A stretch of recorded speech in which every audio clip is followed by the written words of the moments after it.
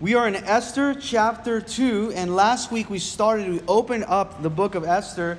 We gave an introduction, but also we set the stage as to what to expect in the book of Esther. You see, the book of Esther is amazing because you get to really understand and learn and get to know God's master plan. God's master plan, right? And when you study God's master plan, you understand that in His master plan, there's always providence where God sees ahead. There's always protection where you see God always preserving His people and His plan. But also you get to understand the character of God. You know what the character of God is in His master plan? Is that He is present in every scene and in every moment of your life. God is present in every scene, in every moment of your life.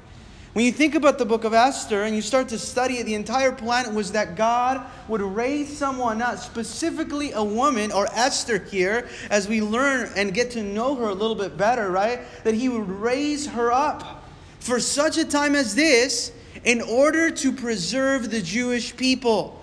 You see, in God's redemptive plan throughout the entire Bible, from Genesis all the way to Revelation, from God's redemptive plan, that it speaks in every single book. Do you understand that in God's redemptive plan, it's always now about preserving His people? It's always about redemption. Until the point where we see Jesus the Messiah, our Redeemer, coming to save us, to redeem us. Because He has a plan for our lives, because He has a purpose for our lives. And there, the ultimate redemptive plan unfolds when Christ goes to the cross.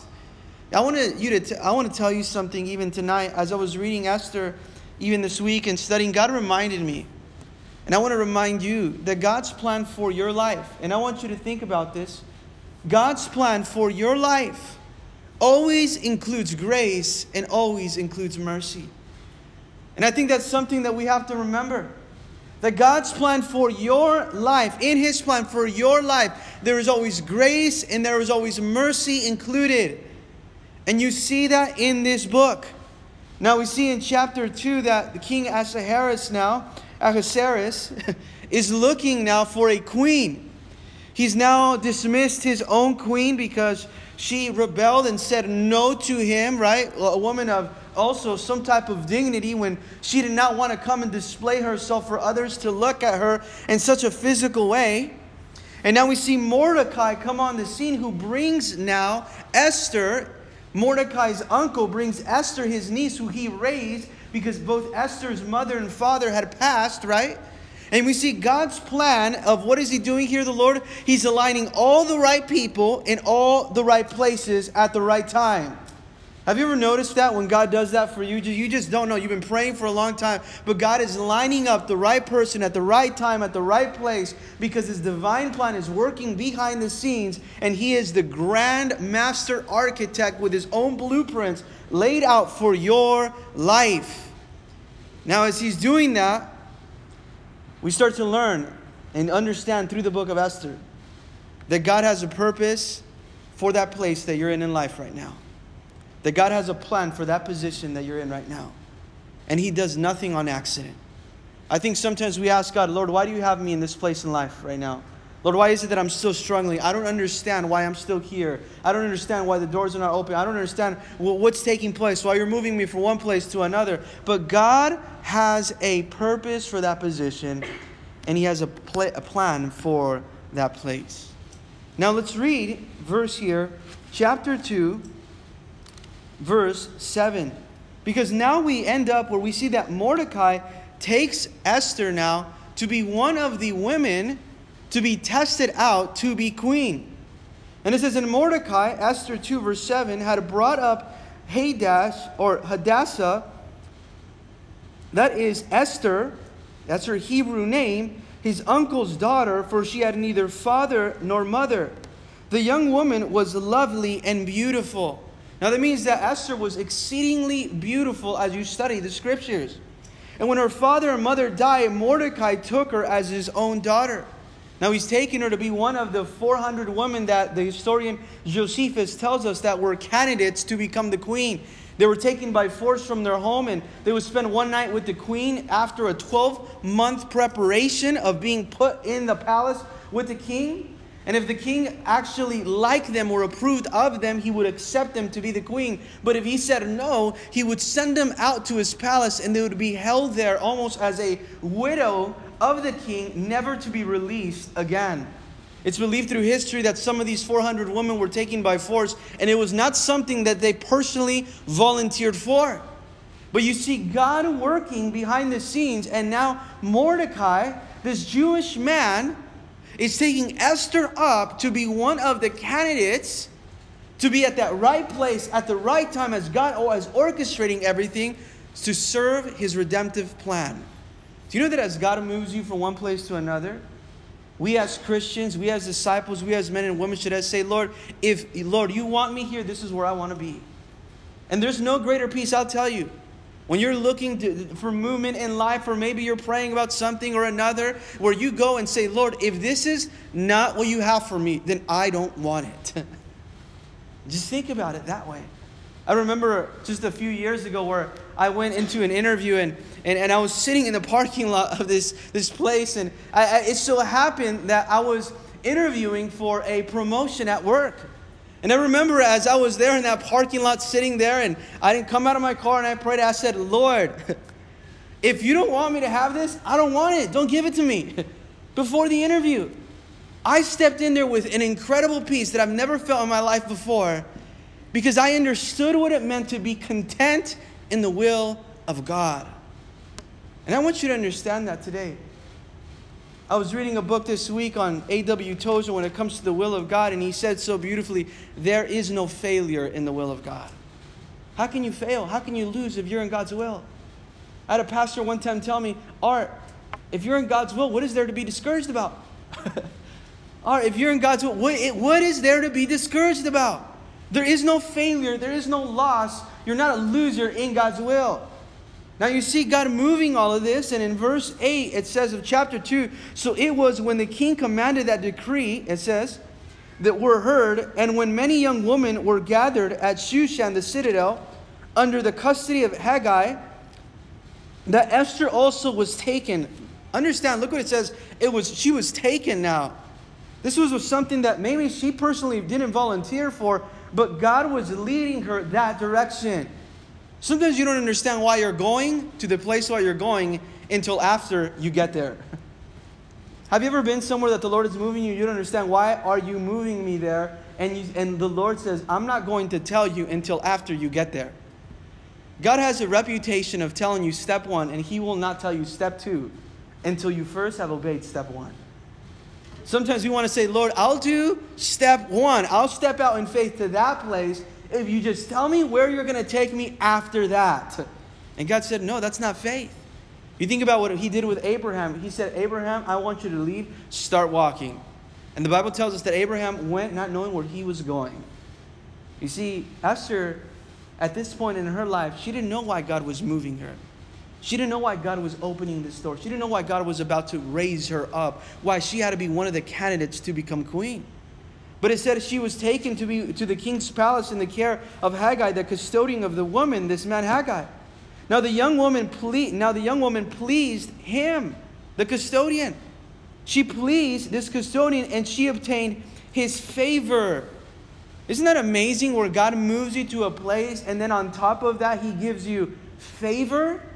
I love that word favor, because it speaks about the loyal love of God. You understand, when God demonstrates favor, He even would use an unbeliever to work out the purposes of His plan for your life. And sometimes you're like, how is it, Lord, that even through an unbeliever, you're working out your purpose and your plan for my life? Here, Esther gains favor now in front of the person that was the custodian of the women. Favor. And this really describes loyal love, or God's desire, God's character now, you see here on the life of Esther. Favor, the grace of God, God's loyal love upon her life. So He readily gave her beauty preparations. He started to just pamper Esther, right? to her beside her allowance. Then 7 choice maidservants. Not only did he give her everything that she possibly wanted for those 12 months, but he also gave her now these 7 servants that were there and provided for her from the king's palace. And he moved her and her maidservant to the best place in the house of the woman. You see how this favor now is being expressed in the life of Esther? That God is orchestrating all of this. That Esther doesn't even have to force open a door. The most beautiful thing about when God shows you favor is that there's no striving in the favor of God. There's no force opening any doors in the grace of God. And we see that in Esther's life. God's going to do it because that's what He wants to do. We don't have to force open a door. It's the favor of God in Esther's life that He's moving it because He has a plan for Esther in that place. Because He has a plan for Esther in that place. Now it tells us this in verse 10, and Esther had not revealed her people or her family, for Mordecai had charged her not to reveal her. Mordecai said, do not tell them that you are Jewish. Why? Because it would get her into trouble. During the Persian Empire, the Jewish people were being oppressed. He says, don't you dare, when you go there, don't you dare tell them that you are Jewish. Do not reveal your identity now. And it says in verse 11, every day Mordecai paced in front of the court of the women quarters to learn of Esther's welfare and what was happening to her. So he was walking back and forth in the courtyard trying to find out how's Esther doing. And each young woman's turn came to go into King Ahasuerus after she had completed 12 months of preparation. 12 months of preparation before you see the king. And now there they are, and going one by one, the women. And according to the regulations of the women, for thus were the days of their preparation, a proportion 6 months with oil of myrrh, and 6 months with perfumes and preparations for beautifying women. They wanted them to be in tip-top shape before they saw the king. And here they are being prepared for 12 months to see King Ahasuerus. Thus prepared each young woman and went to the king, and she was given whatever she desired to take with her from the women's quarters to the king's palace. Now they have an option of what they wanted to take from their quarters into the king's palace. They can take something when they were going to present themselves before the king. But pay attention to this, because you start to see now the favor of God in Esther's life when it was her turn to go. And it says here, and in the evening she went, and in the morning she returned to the second house of the woman, to the custody of Shashgaz, the king's eunuch, who kept the concubines, and she would not go into the king again unless the king delighted in her and called her by name. So this explains the process that we already talked about. He would dismiss them if he wasn't pleased with them, and they would stay there unless he called them. Now when the turn came for Esther, the daughter of Behail, the uncle of Mordecai, who had taken her as his daughter to go into the king, she requested nothing. This is amazing. Look at her character. She requested nothing. Look how simple Esther was. And I really believe that God had to use someone that was so simple to put them in a place where He can then raise them up. Where He can raise them up. She requested nothing to go in to the king. It says, but Haggai, the king's eunuch, the custodian of the woman, advised, and Esther obtained favor in the sight of all who saw her. You know this custodian that was taking care of these women and arranging all of this? You know what he said? You know what? Don't request anything. But also, this is exactly how you're going to be prepared to go to see the king. Now, what's happening here? The God is really not only placing her before people, but also giving her a heart to be sensitive, silent, and simple. Think about how God uses us. Think about how God wants to use you. The simple-hearted, the simple-minded. Because now something happens and God raises up Esther, but for such a time as this. You see, God has placed you where He has placed you because there He wants to use you. And I think sometimes what we try to do is, Lord, take me to the next place where you can use me. And if you would just put me there, Lord, you're just going to maximize the ministry of where and what you have for my life. And God's saying, you know what? Well, if you start reaching people where you are today, then we can take you to the next place where maybe I've given you a desire to be. And you're seeing that Esther is being prepared for what's coming next. I think it's important that we understand that where God has us today is a preparation where He wants to take us tomorrow. Do not try to rush the process of preparation, because you'll miss out. You'll miss out on very important lessons. I think there's a problem when we try to speed up the journey of where God's trying to take us through because we want to get there already. And God's saying, I don't want you to miss out on all the lessons that I have for you along the way. They're very important lessons. And let's read here in verse 16. Because something happens as God is demonstrating grace and favor on Esther's life. Do you remember Joseph? God demonstrated grace and favor. Do you remember David? God demonstrated grace and favor. These are unlikely people that would be raised up to such high caliber, but God demonstrated grace and favor. Why? Because of their simplicity, because of their obedience. And look what happens here when she's chosen now. And the king loved Esther more than all the other women, and she obtained grace. Did you not notice that she first obtained favor and then she obtained grace? That's God's plan for your life. Favor and grace. It's amazing what's happening here. God is unfolding this plan on His own. God is unfolding this plan on His own. Esther's not trying over here to solicit herself. God is unfolding the plan on His own. She obtained favor, and look what it said, and now she obtained grace. Verse 15, obtained favor. Verse 17, obtained grace. I want you to know that you are in God's will, in God's will, in God's will. I want you to pay attention that I say that, because I don't want you to misquote this or misunderstand this. In God's will, He gives you grace, and you are highly favored. That is only in God's will. But think about what's happening here. In the sight more than all the virgins, so she set a royal crown upon her head and made her a queen instead of Vashti.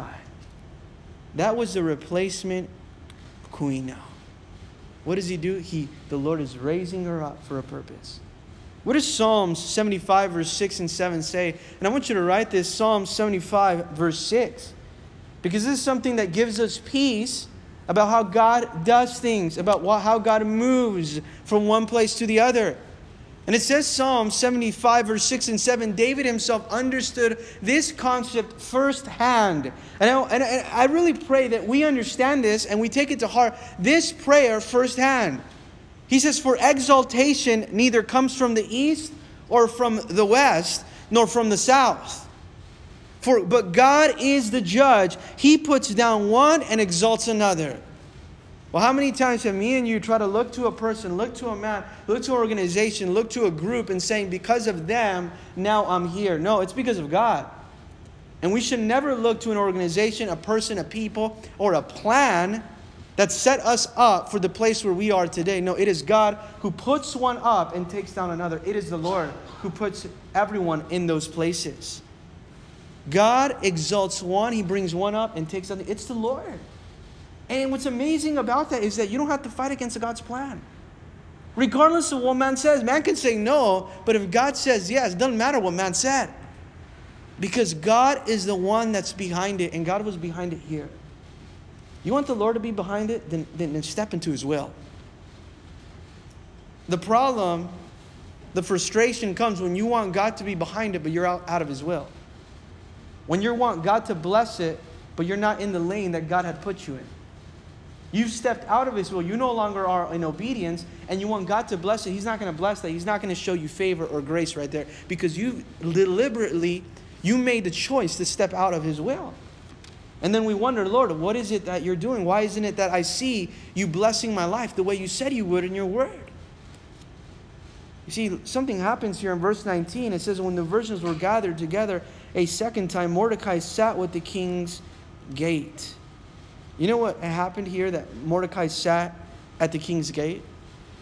Now Esther, as she became queen, she hired on Mordecai for a position now as a king's official in his palace. And it says, now Mordecai sat within the king's gate. Before he was sitting out in the courts. You think about that, now he's sitting in the king's gate. Man, he is probably so thankful that the Lord is moving behind the scenes.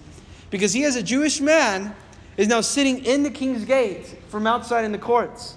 Now Esther had not revealed her family and her people, just as Mordecai had charged her. For Esther obeyed the command of Mordecai, as when she was brought up by him. This is such a major verse. Verse 20. What did it say? That Esther still did not tell anyone that she was Jewish. It's incredible, because her position, I want you to understand this, her position did not change her teachability. How many times has the Lord promoted us in position, and therefore it changes our teachability? I don't have to listen to Mordecai anymore. I'm the queen. Don't ever let your position change your teachability. I pray that we all here, no matter what place God has us in, that we cultivate a spirit of teachability. That you cultivate a spirit of teachability. Why?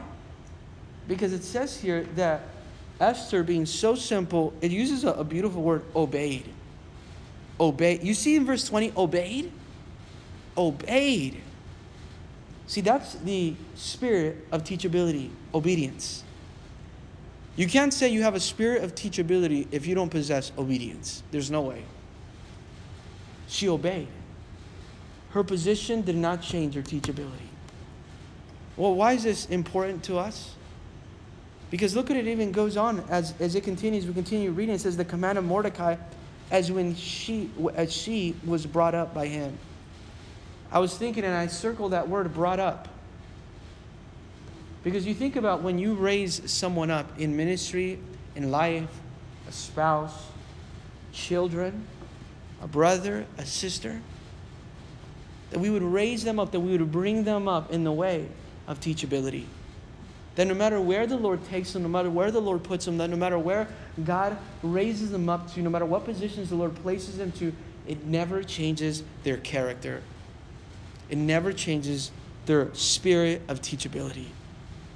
You know, the moment that you lose the heart of teachability, you lost every aspect and the potential of you growing to where God wants to put you in. Because now you're saying, I have arrived. Esther was the queen, and she still she did not have the attitude of, I have arrived. She still obeyed Mordecai. And in verse 21, it tells us that she was still now maintaining that sensitive spirit, because the why was more important than the what. The why. She was there, and she understood that she was there for a reason. She's finding out slowly, but that why is more important than her being queen. Well, why? And let me explain this a little bit more to you. See, the reason why she was there was more important than where she was from.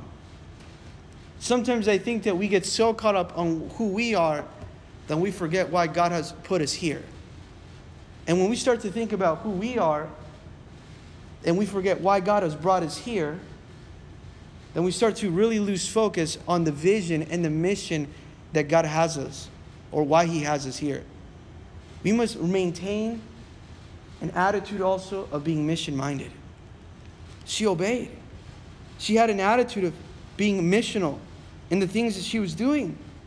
And in those days, while Mordecai sat within the king's gate, two of the king's eunuchs, Bigthan and Teresh, doorkeepers, became furious and sought to lay hands on the king Ahasuerus. Two of his own men wanted to now kill Ahasuerus the king.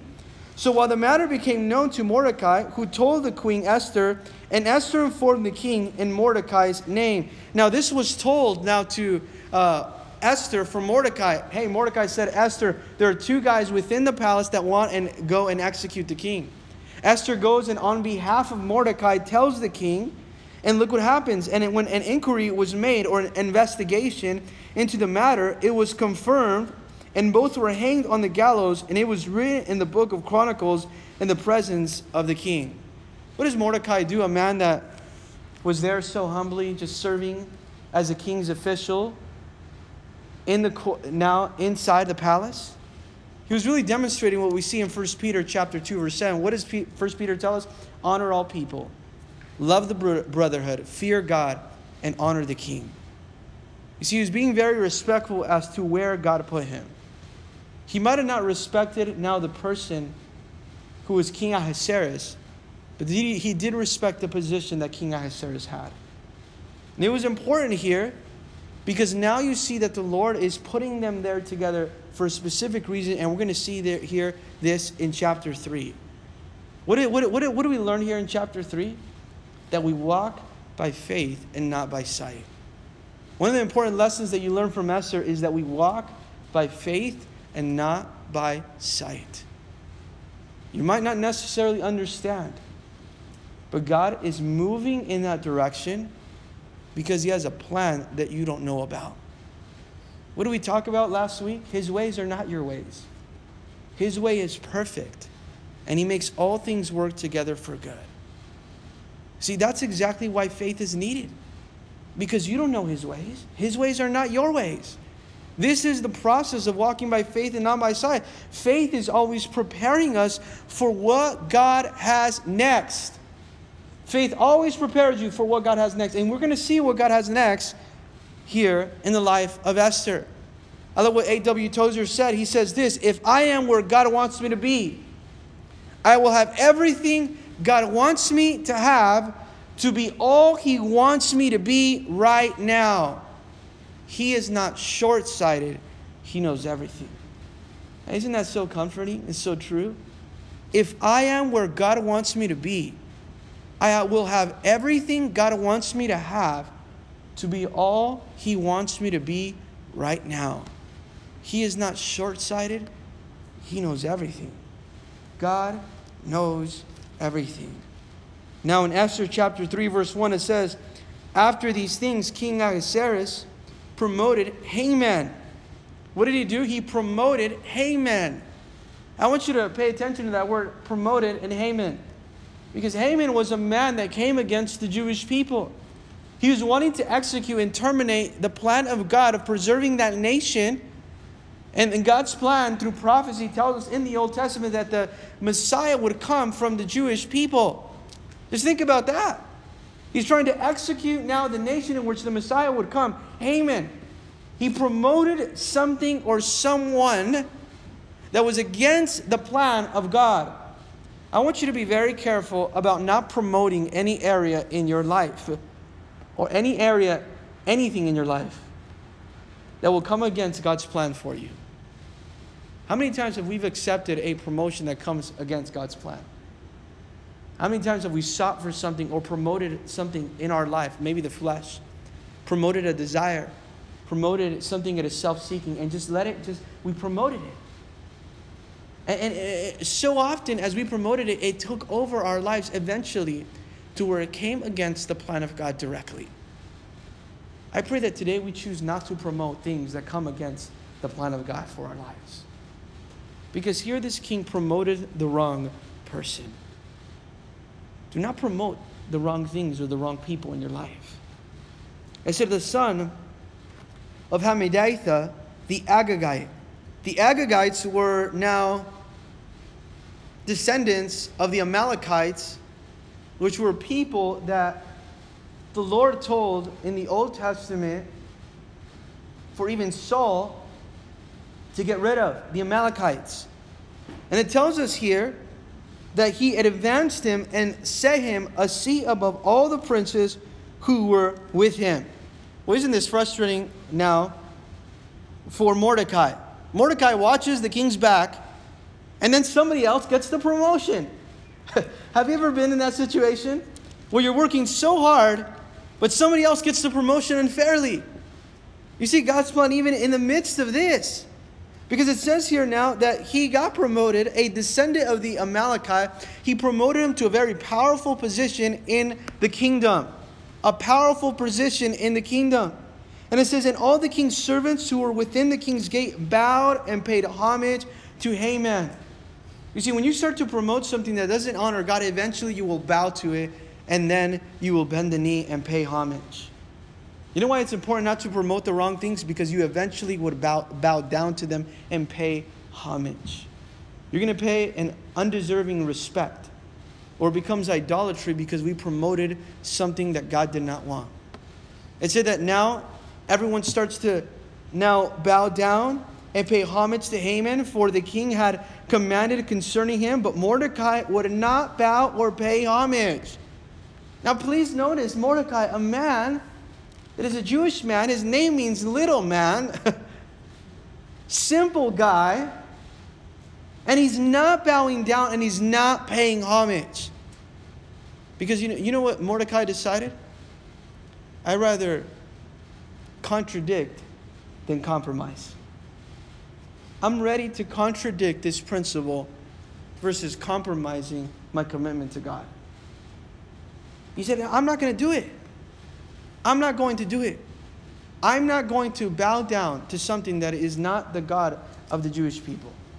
He knew that these were ancestral enemies of the Jewish people, the Amalekites. And how am I supposed to ever bow down to an ancestral enemy of the Jewish nation? See, he teaches us something. Number one, to not promote the flesh because it kills your usefulness.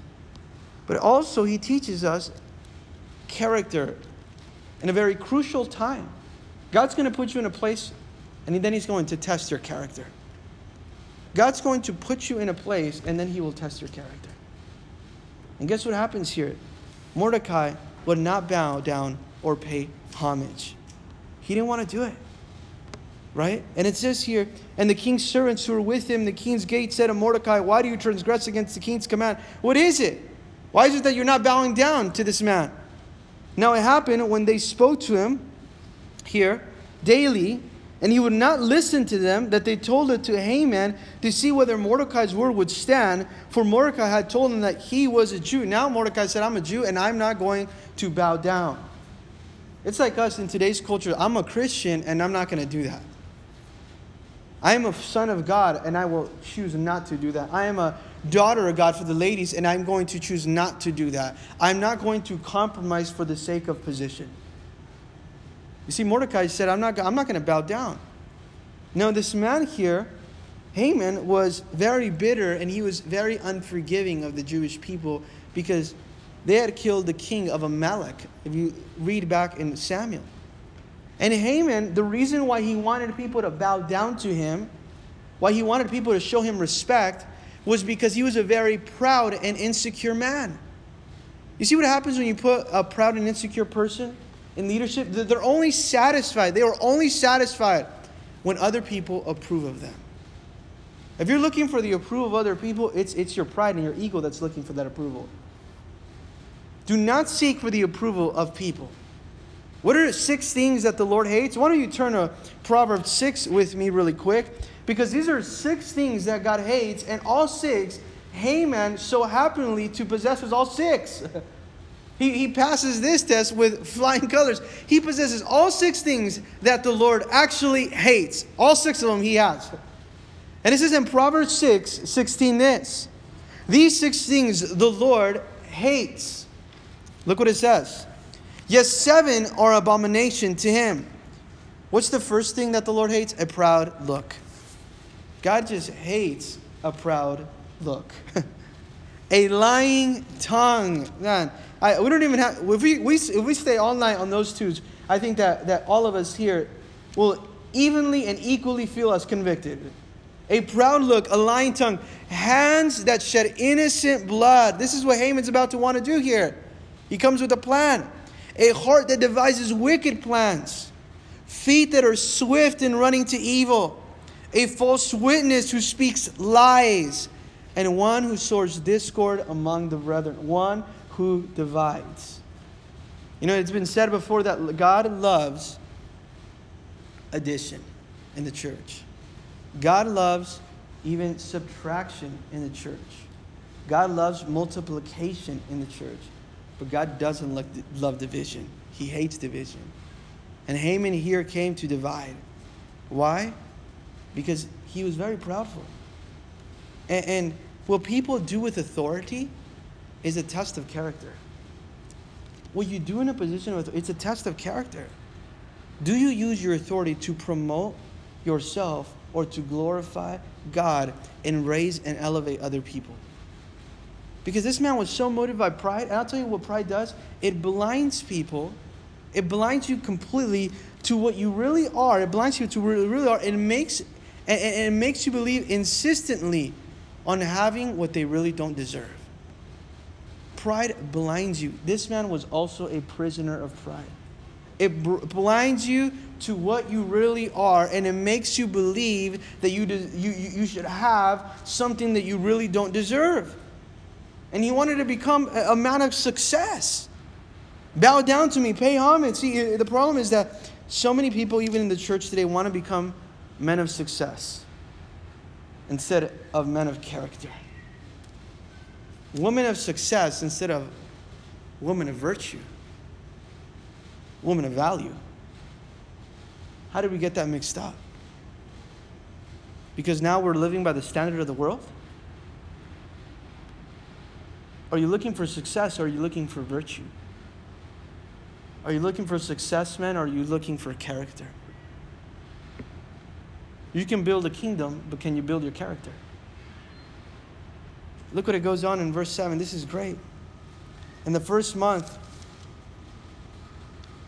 verse 7, as we continue reading, and in the first month, which is the month of Nisan, in the 12th year of the king of Ahasuerus, they cast pur, or a lot, because Haman here wanted to destroy all the Jews, as we see here, and he was filled with wrath. And not only did he want to put his hands on Mordecai, but he wanted to put his hands on all the Jewish people because of this rebellion. And it tells us this, that he just sought to destroy them all. And now he casted a lot, or it's almost as if they were casting dice as to determine when they would kill all the Jewish people. Do you see now how the plot is thickening here in the book of Esther? All the Jewish people, the entire nation of Israel is at risk. Is at risk. Something has to happen if this situation is at risk. It's a critical situation, but God raises up Esther to stand in the gap for the people that are at risk. Maybe He's called you to stand in the gap for your family because there is a situation at risk. Now it says, before Haman to determine the day and the month until it fell on the 12th month, or 12 months later, which is the month of Adar. So they cast their lots to determine what day it was going to be that they were going to annihilate all the Jewish people. And it was 12 months later. That was the date. And it says here, then Haman said to the king Ahasuerus. Now Haman goes to the king and he's going to tell him what his plan is as to why he wants to do this. And he tells the king here, there is a certain people scattered and dispersed among the people in the provinces of your kingdom. Their laws are different. King, there's a people that are a nation that is among your kingdom. Their laws are different than ours from other peoples, and they do not keep the king's laws. Therefore, it is not fitting for the king to let them remain. You see, was he telling the truth? Yeah, he was, and so to speak. However, he was exaggerating about it to work in his own interest. He said, don't let them live in my own interest. Don't let them remain. Let's get rid of them all because they're a danger and they're a threat to the kingdom. He made the Jews look like they were a danger and a threat. You see how the enemy comes and lies and turns things around? Were they a people that had different laws? Absolutely. They had their own laws. But here he's making them look out like they're a threat. Man, isn't Satan a liar? Satan is a liar. And I'll tell you this also, I want you to remember this. Especially if you're, whether you're married or not, but if you're married, it works out really well. Satan is also an instigator. Satan is an instigator. And you see here that Haman goes in to instigate, to lie. You see, pay attention to what's going to happen here, because in verse 9, look what he's proposing. And if it pleases the king, let a decree be written that they be destroyed, and I will pay 10,000 talents of silver. Now he offers them something. He offers the king money at the expense of getting rid of the Jews, God's plan. I hope that you know that the world is going to offer you something at the expense of God's plan for your life. The world is going to come and offer you something you've always wanted at the expense of God's plan for your life. Here, look at 10,000 now shekels if you just come and step out of God's plan just for a little bit. If we just come against the plan of God, if you just come against the plan of God's people. And he comes with an offer. Be careful when you come and someone comes to you with an offer. And look what it tells you here. 10,000 talents of silver into the hands of those who work, to bring it into the king's treasuries. Now the king was just defeated by the nation or the kingdom of Greece that he decided to go out and try to conquer. Do you remember that last week? He was defeated. That means that he was not in a good financial situation. Have you ever been in a not so good financial situation and then you get an offer and you're saying, Lord, you know I need it. Lord, you know that I need this offer, that I can really use this right now. But is it going to take you out of God's plan? Is it going to take you out of God's plan? Right? And it says, so the king took a signet ring, that was his authority, like a signature, from his hand and gave it to Haman, the son of Hammedatha, the Agagite, the enemy of the Jews. The enemy of God's people, the enemy of God's plan. He took his authority, he took his power, he took now his signature and he signed it over now to an enemy of God's plan. Why? He didn't pay attention to what he was doing. What happens when you move rashly without really considering the cost and what the principles are and what the precepts are and what the plan is? In Proverbs 18:13, Solomon warns us to not rush into things. He says, he who answers a matter before he hears it, it's fully and it's a shame to him. Do not answer a matter before you hear and understand it. Do not rush into anything. This man here wanted to exterminate the Jews. That would mean the end of the Messianic promise to the world that Jesus would come from such a small, weak nation. Right? Now in verse 12 it says, and the king's scribes were called to the 13th day of the first month, of the decrees were written according to Haman's command, to the king's satraps, to the governors who were over each province, to the officials of all the people, to every province according to its script, and to every people in their language, in the name of King Ahasuerus. And it was written and sealed with the king's signet ring. Look at this document that now the king himself authorized and signed that all the Jews would be now killed. And the letters were sent by the couriers into the king's provinces to destroy, to kill, and to annihilate. I want you to just please circle that in your Bible. To destroy, to kill, and to annihilate all the Jews. What does the Bible tell us about what the enemy comes to do? To kill, steal, and to destroy. What was this king doing here? He wanted to come to destroy, to kill, and to annihilate all the Jews. Both young and old, little children and women, in one day. You think about how fast something can turn around of what you worked for in your obedience for a long time. Because we decided to go the way of pleasure instead of the way of obedience. Now this man Haman was an authority, and the king was an authority, and although they thought that they were ruling, God was overruling. And it says this, and on the 13th day of the 12th month, which is the month of Adar, and to plunder their possessions. Not only does he want to rip you off of your family, of everything you have, he wants to rip you off of your possessions.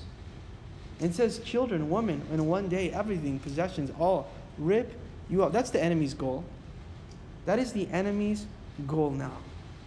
And a copy of this document was to be issued in the law of every province, being published for all the people, that they should be ready for that day. Ready for the enemy coming to annihilate and take everything.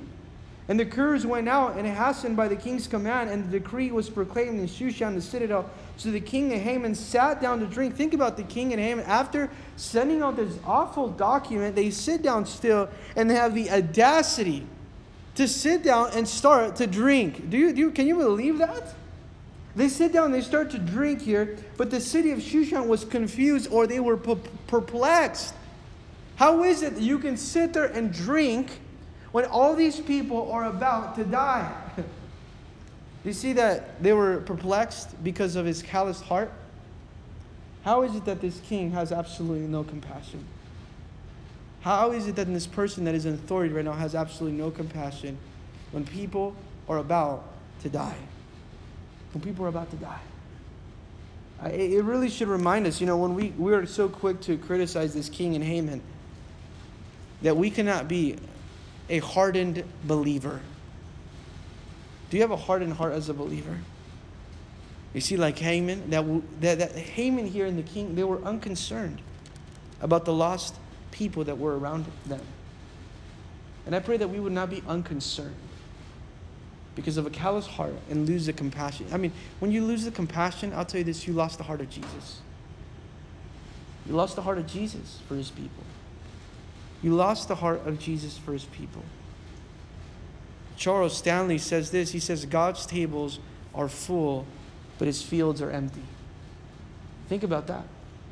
Why is it that God's tables are full? Everybody wants a seat at the table, but the fields are empty.